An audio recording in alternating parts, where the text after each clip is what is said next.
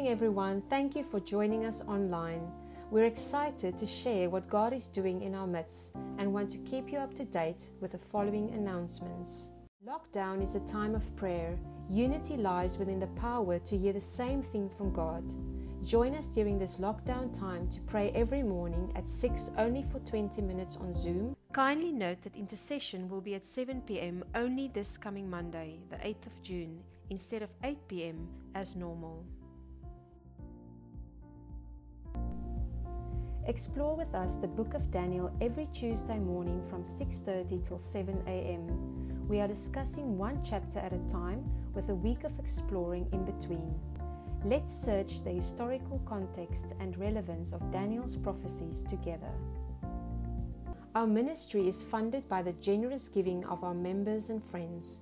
Kindly support this ministry by giving towards our cause. We invite you all to join us after the service as we will be having communion together. Please follow the link to join us via Zoom.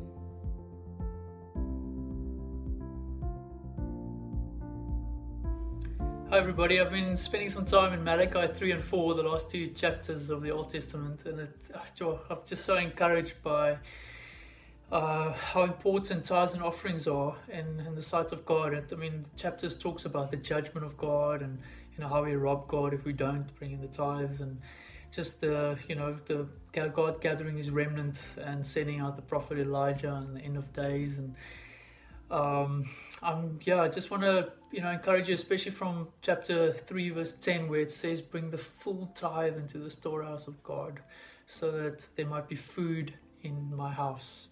In the times of Malachi, apparently the Levites that were supposed to serve in the house of the Lord had to go to work because there was not food for them to eat, because the people were not tithing.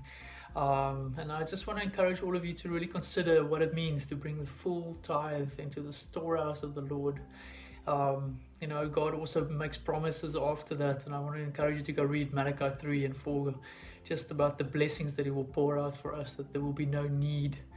And it's with that I want to encourage you this morning. Our tithes and offerings are really a part of the worship that we bring to God, and God really wants to use that to further His kingdom. So I'll leave that with you this morning. Please go pray about it and enjoy the sermon. Great. Amen.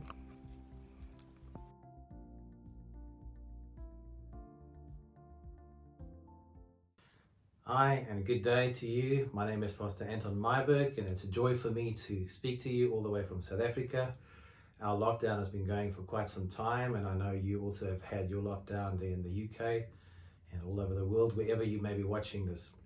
So, as we are experiencing many different things in different places, we have one thing in common, and that is that all are affected by the COVID-19 crisis. And in the United States, we are now seeing the riots following the death of George Floyd, and so many tragedies that we are experiencing, many families that have lost somebody, and pressure that people are experiencing financially, different kinds of stresses that are building up.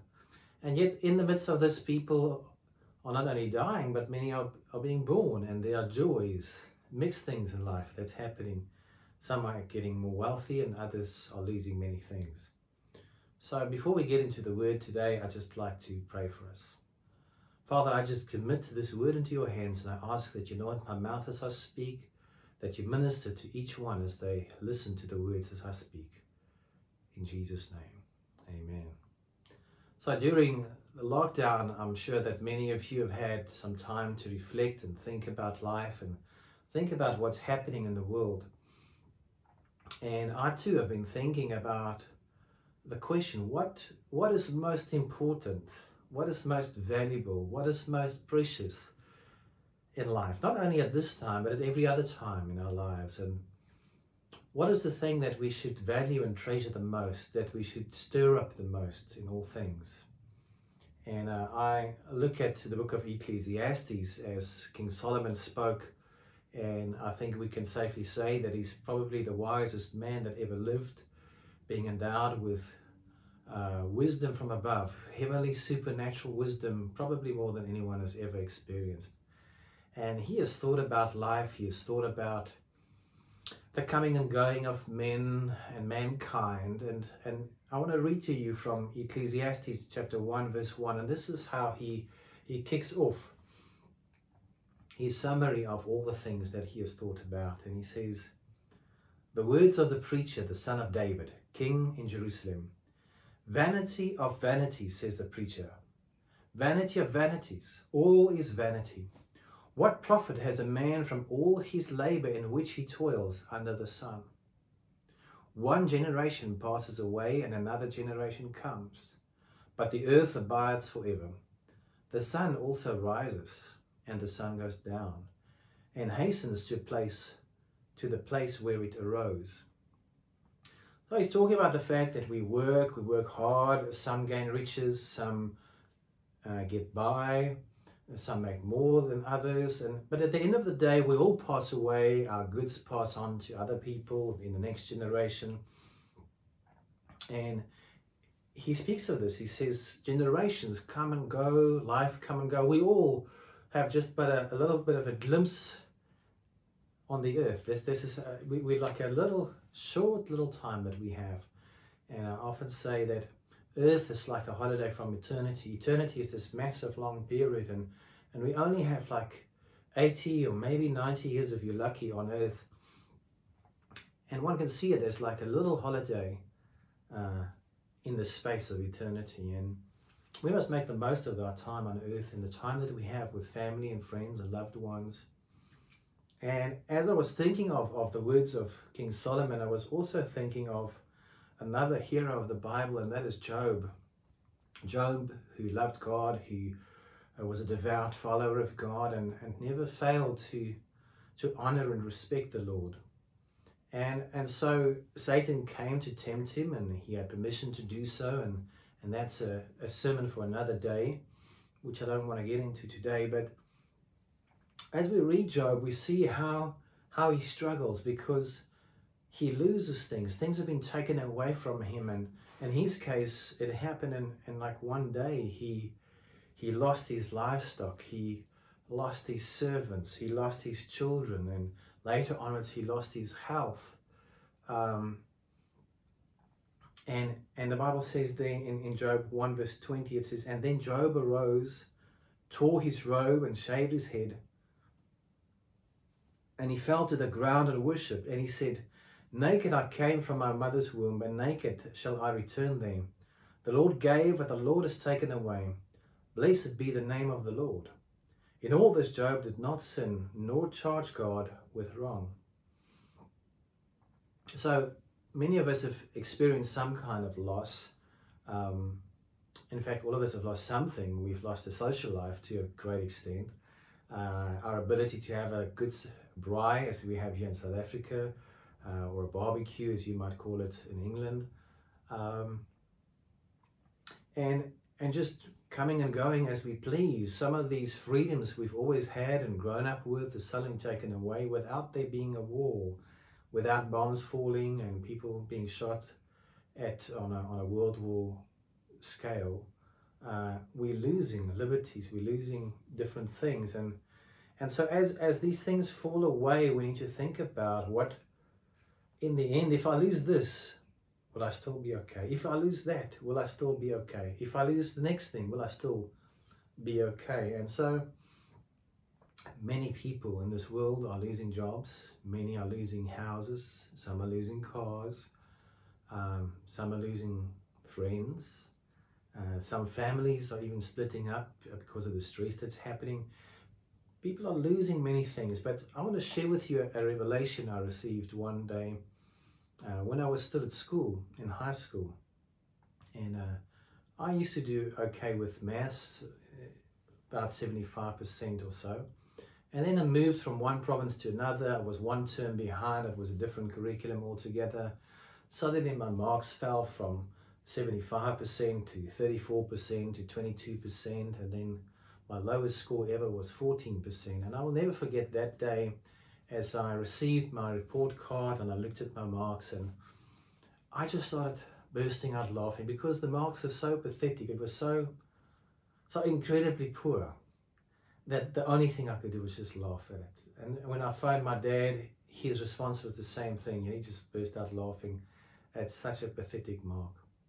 But as I started laughing just because it was so bad, suddenly it's like my understanding about the love of God increased exponentially.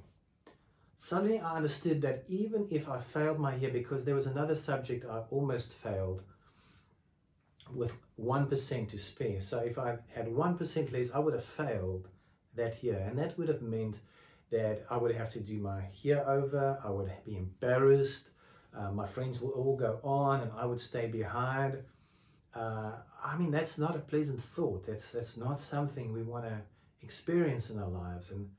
But when I was facing that tremendous, fearsome thing, in a sense, at that age, because that's what all your life is about when you're 17 years old. And suddenly I just realized that even if I fail, even if my friends move on, even if I'd have to do a whole year over, it's all okay. Why? Because God loves me and God is with me. The love of God in that moment was enough for me. And the reason I was laughing so much is because I was, in a sense, laughing into Satan's face. And I said to him, Satan, you have nothing in me. I might fail this thing. I might fail my whole year. But at the end of the day, my God and his love for me is sufficient. I am accepted by him, and that is more than enough. And I cannot really explain to you in words what an incredibly powerful revelation I received that day. But that day, the fear of failure was broken in my life. Since that day, I've never feared failure again. Because I realized that no matter how badly I fail, even the worst kind of failure that I could possibly experience does not disqualify me from the love of God, from the presence of God. As God spoke to Abraham, he said to him, Abraham, I am your exceedingly great reward.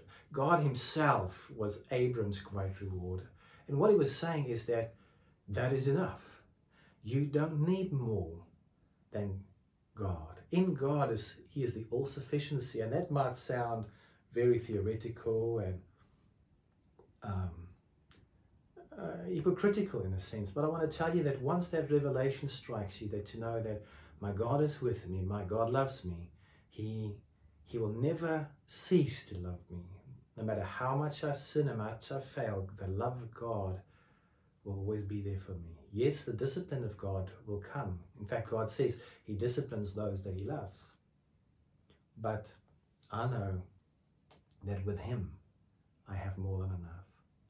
And so I look at the words of Jesus when, he was asked the question, what is the greatest law? And we're looking at the law, but for me, this is not so much about the law as the fact that this law that Jesus was going to speak about is centered around that which is most essential in life. In other words, God said, let me protect that which is most sacred. Let me protect that which is most valuable of all by making the most sacred law around that.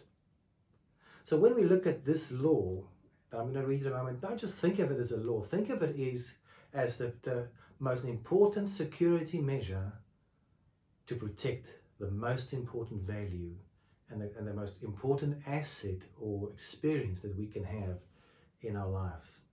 Matthew chapter 22, verse 36 to 39. A Pharisee is coming to speak to Jesus and questioning him, and he asked this question.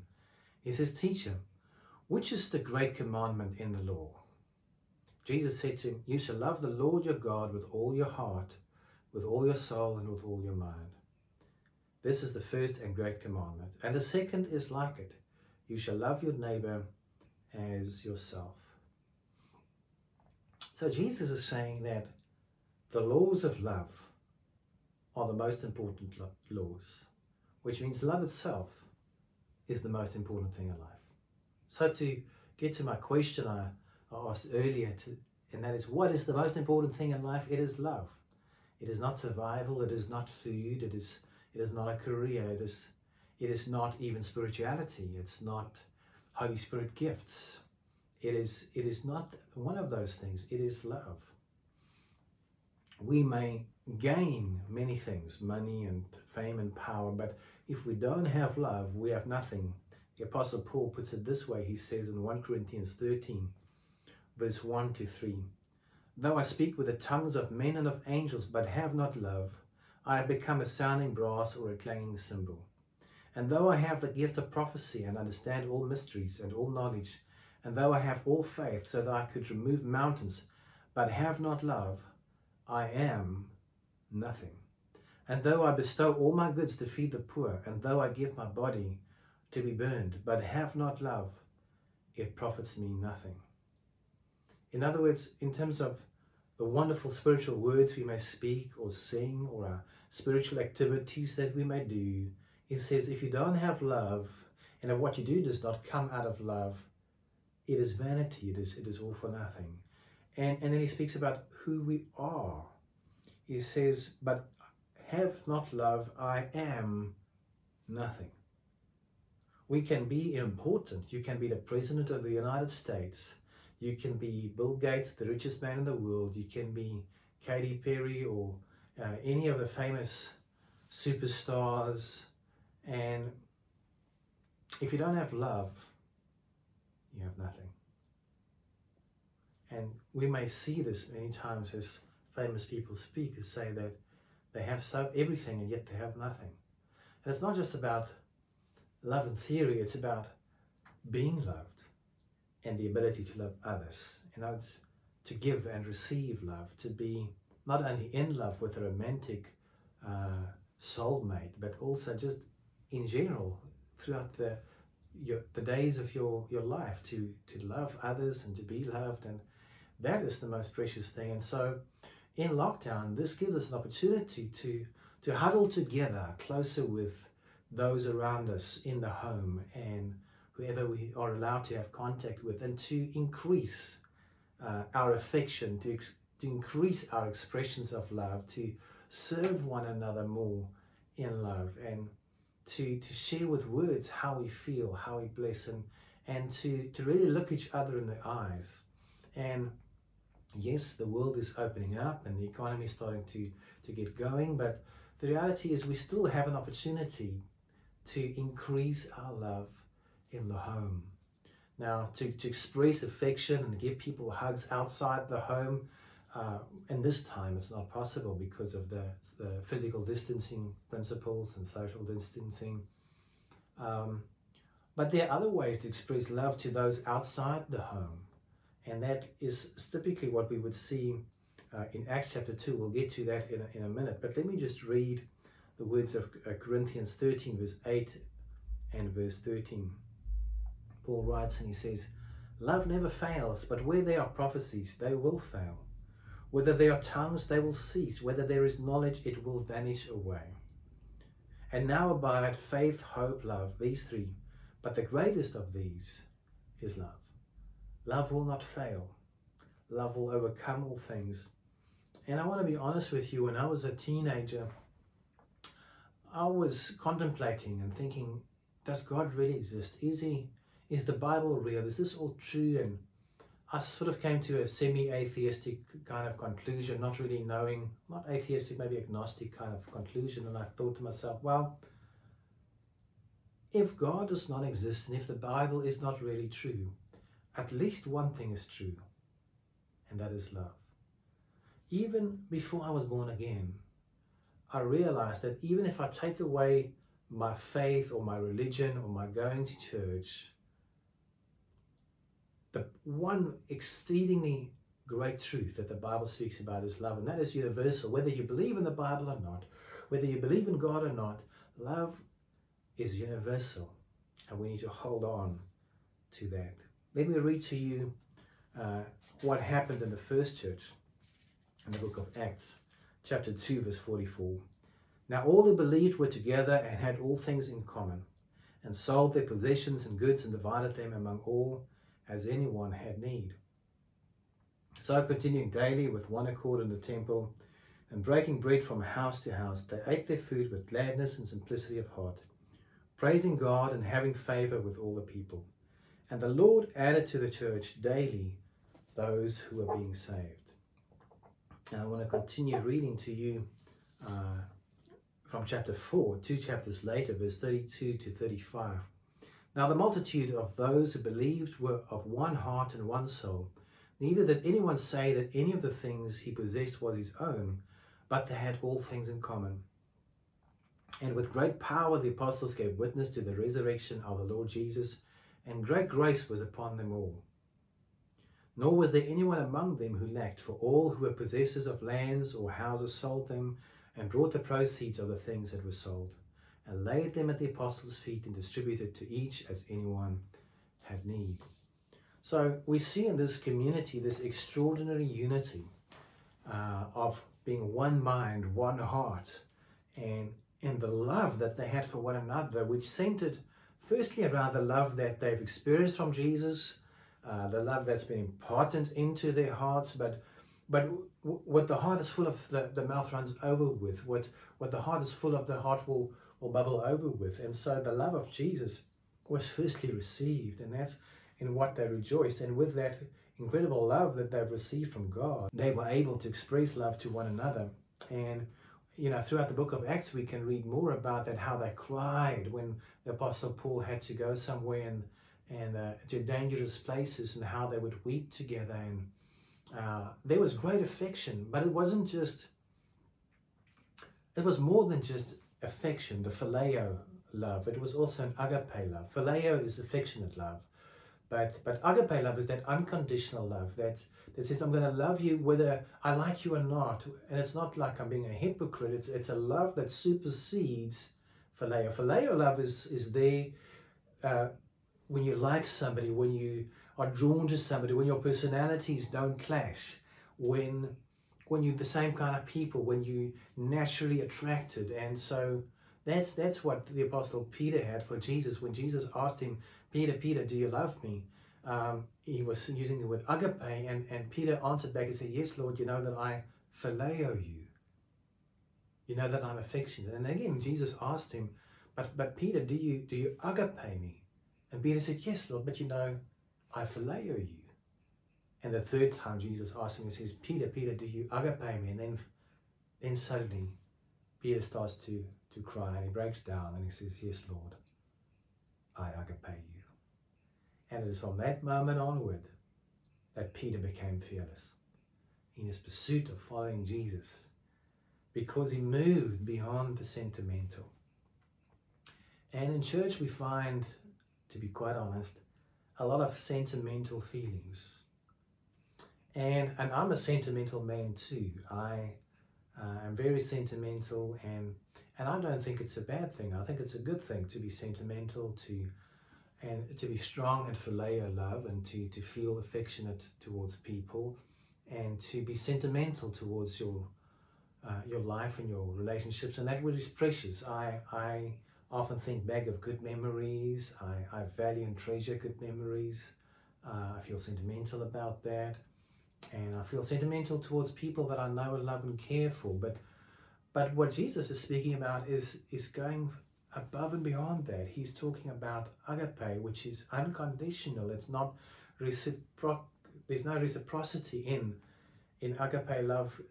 It may be there, it may not be there, but nevertheless, there should be love that comes from God. And in this, it says in Romans, it says, in this the love of God is demonstrated, that while we were still sinners, in other words, while we were still spitting in the face of Jesus and turning our backs on him, while we were still sinners,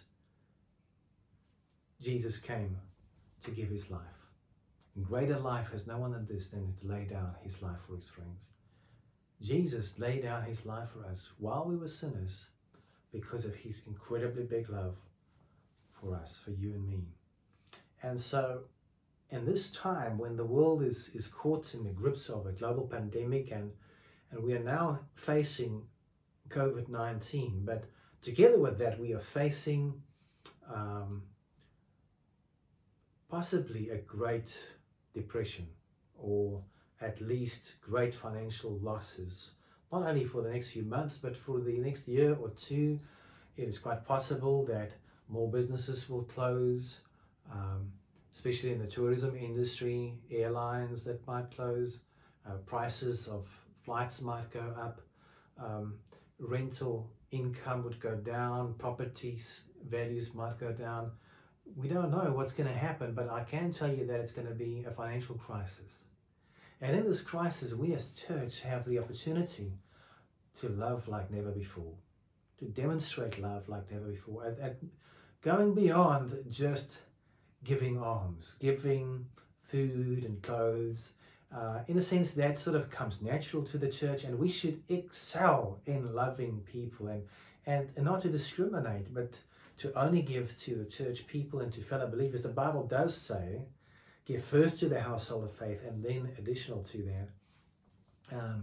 But it's not like we must only give to the church. We must give to the household of faith first, and we must give over and beyond that. And I believe that as people are losing homes, we're going to see families moving in together. Or at least I'm hoping that within the Church of Jesus Christ, we would see a greater sense of community. In the book of Acts, we see that nobody declared anything his own. And they would sell houses and lands and give the money to the apostles' feet. In other words, it wasn't with conditions and I'm sponsoring this, I'm sponsoring that. It's like giving unto God, they're giving it unto the apostles' feet. And the apostles were not chartered accountants, they were not CEOs, they were not big financial managers. They were simple fishermen. Matthew was a tax collector. I'm sure he could count the money. But the fact is, it was simple men, those apostles, who were in charge of the money. But what was driving the expenses in that kitty was not skills. It wasn't worldly knowledge. It was love. It was love for the gospel, for the kingdom of God to be extended. It was love for one another. And that's why they shared one into another. And says, and no one lacked anything. What a wonderful thing to think of a space in an environment, a group of people where nobody had any lack.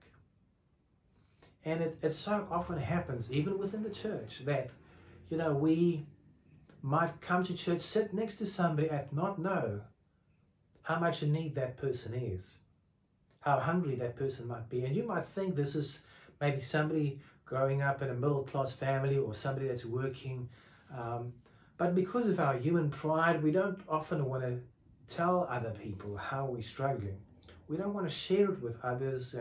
And so we keep silent and suffer in silence, and we don't make our needs known.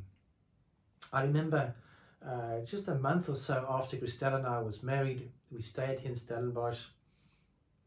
We were actually meant to go to London just after our wedding and on Millennium Day, 1st of January 2000, but our visas didn't work out, so we quickly had to find alternative work, and it was quite a struggle, literally, to come back from a honeymoon and to be without a job, to be without a car, without a house, because we were going to go over to England on a working holiday visa. We sewed, we gave away our lounge suite, our dishwasher, our washing machine, microwave, everything we had except our clothes. We gave it away, sowed it as seeds to other people by faith that God would provide for us once we reach England. And then we never reached England. We never got there to be able to plant the church because of the visas that didn't come through. And so suddenly driving down from Pretoria, having visas that were not granted, we drove down to Cape Town, and we suddenly had to find a house. And a brother in the church, a friend in the church, said we can stay at his house for 2 weeks. And later onwards, the church made a small little flat available for us. And I found a job where I had to travel 2 hours a day, a half an hour walk, an hour by a dangerous train, another half an hour with dangerous transport, and then 2 hours back again at the end of the day. We didn't have much money, and really it was precious. And so my wife took our last 20 Rand note that we had, and there was no money coming in. There was no prospect of anything else coming in that week or the next 2 weeks. And she went to the shop and she decided she's going to buy me one packet of boerewors, or sausages as you might know them.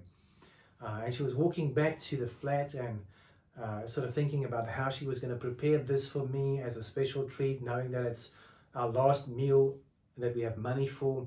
And on the way, she found a friend they started talking, and she asked her, how's it going? And suddenly the friend burst out crying and acknowledged that she hasn't eaten for 3 days.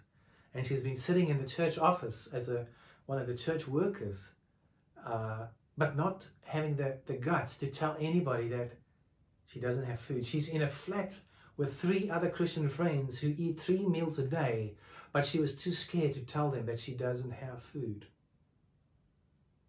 And so finally she told Christelle that she didn't have food. And Christelle was so overwhelmed, she didn't know at first what to do, because she thought, well, if Arjun comes home and I've got nothing for him, and I've spent my last 20 rand on, and I gave it away, what's Arjun going to say, and what are we going to do for this weekend? On the other hand, she was looking at this friend of hers crying, and she decided at the end to give that packet of boerewors to her friend. And the friend was so thankful that she could have a first meal in 3 days. And when Christelle got to the flat where we're staying, we stayed on top of a little convenience store, and the owner came running out to Christelle and said, hey, come here, your father-in-law has just come here and he dropped off half a lamb for us as a gift. And isn't that incredible that God knew in advance that our needs would be provided for, that God knows our needs even before we ask. And so this sort of underlines the principle of sowing and reaping. Christelle didn't give because she was in faith that now she was going to reap this great reward, and we shouldn't be necessarily prompted by this theology of prosperity, sow and you will reap, and it's sort of this bargaining with God. God, I'm going to give this and then I want to get that, and put in your order in advance. No, God knows our needs, and it's not great massive desires, but our needs, and that what is most precious and needed to us in the time. And we celebrated that evening with a wonderful meal with lots of meat, and we had enough for the next 2 months. And I want to share with you another story that I experienced going to Burundi. As you may know, we have churches, shofar churches, that's been planted in Burundi, and I know Pastor Evariste very well. We sent mission teams there, and I met him. I went over there myself and assisted with the church planting and establishing those wonderful, beautiful churches. But what stood out for me from my trips to Burundi is the incredible love that those people have for God, the passion that they have for God and for one another and for the work of God. And that was probably the closest that I have seen in terms of people sharing, closest to the book of Acts, how people would live together in communities, how they would give to one another. When they were building the church, that everybody would physically come and carry the stones and carry the bricks and chop down trees and make the wooden beams themselves and make the bricks themselves. But the manner in which they've shared was just incredible. And it's not like the people have a lot. I remember,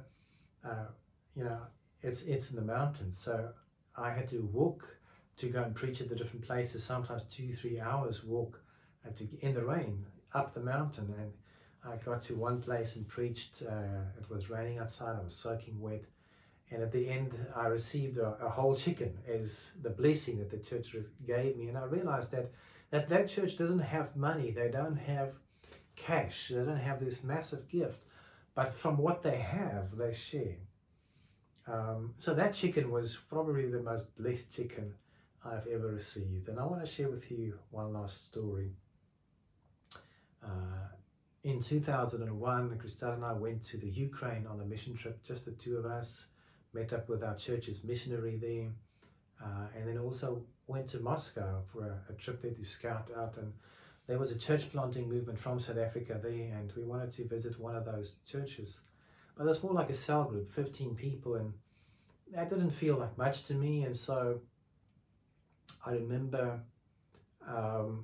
going there on the train, and I prepared for it, not with great seriousness. I didn't really prepare for it in the same way that I would when I'm preaching for 5,000 or 10,000 people.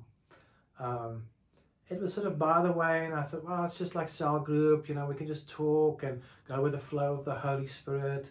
Not that you shouldn't prepare for cell group or for home group, you should really prepare for it, but the intensity with which I prepared wasn't so great. And on the train or on the route, the Holy Spirit spoke to me and said, Anton, those people that are waiting for you and for the message that you bring in the same way that you would wait for somebody like Reinhard Bonke to come and minister to you. Their expectation and their faith is great. And I repented right there and then, and I said, God, please forgive me for my lovelessness, because when I prepared for them, even though I didn't know them, there was lovelessness. I was callous. I wasn't really into it.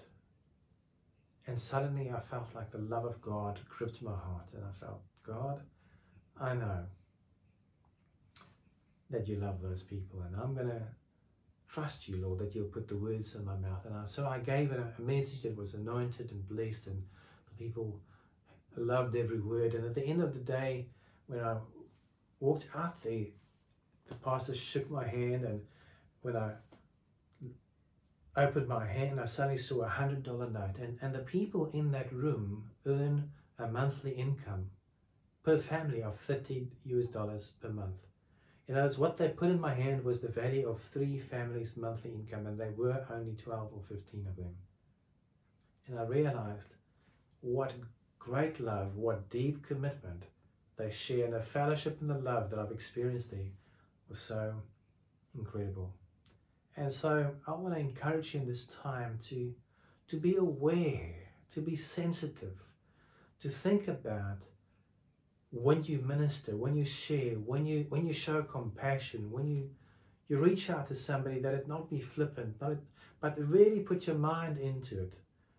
When you connect with people, some people might have physical needs, some might need money, some food, some shelter, some home, and share a vehicle, share a bicycle. Let's not call things our own, but really be free to share and to be one body, and not to be selfish in any way. I believe that as we grow in our love, the church will grow too. And this message is not about church growth, it's about the most precious thing in the world. I want to tell you that the love that I have for my family and the love that I have for my friends, it is by far the most precious thing that I have. Nothing in this world can ever compare to that. And let us not lose sight of that which is most precious. Let us not lose sight of our loved ones. If you have family that you're estranged from or that you haven't spoken to in a while, use this time to phone. Don't just WhatsApp or voice note or something like that. No, pick up the phone, speak to them, show love, demonstrate love in every way that you possibly can. I trust that God will bless you and help you to grow in a wonderful way. May the Lord bless you, and may your love grow stronger and stronger.